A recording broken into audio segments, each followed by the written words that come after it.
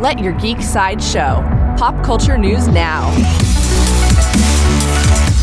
Hi, this is Andrew, and here are your pop culture headlines. New from Netflix. Netflix released their official trailer for The Mitchells vs. the Machines. The trailer shows how a quirky, dysfunctional family's road trip is upended when they find themselves in the middle of the robot apocalypse and suddenly become humanity's unlikeliest last hope.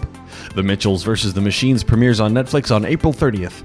Coming soon from Hulu. According to The Hollywood Reporter, Ronald D. Moore is set to adapt Sarah J. Maas's novel A Court of Thorns and Roses into a pilot script for Hulu. The series follows a human 19-year-old huntress, Fair Archeron, who is brought into the fantastical lands of Prythian after murdering a fairy wolf in the woods. Sarah J. Maas is also revealing that she has been tapped to co-author the script with Ronald D. Moore.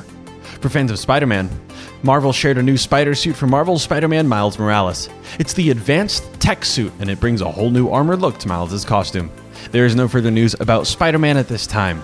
New from WB. Zack Snyder released a clip from the Justice League, Justice is Gray.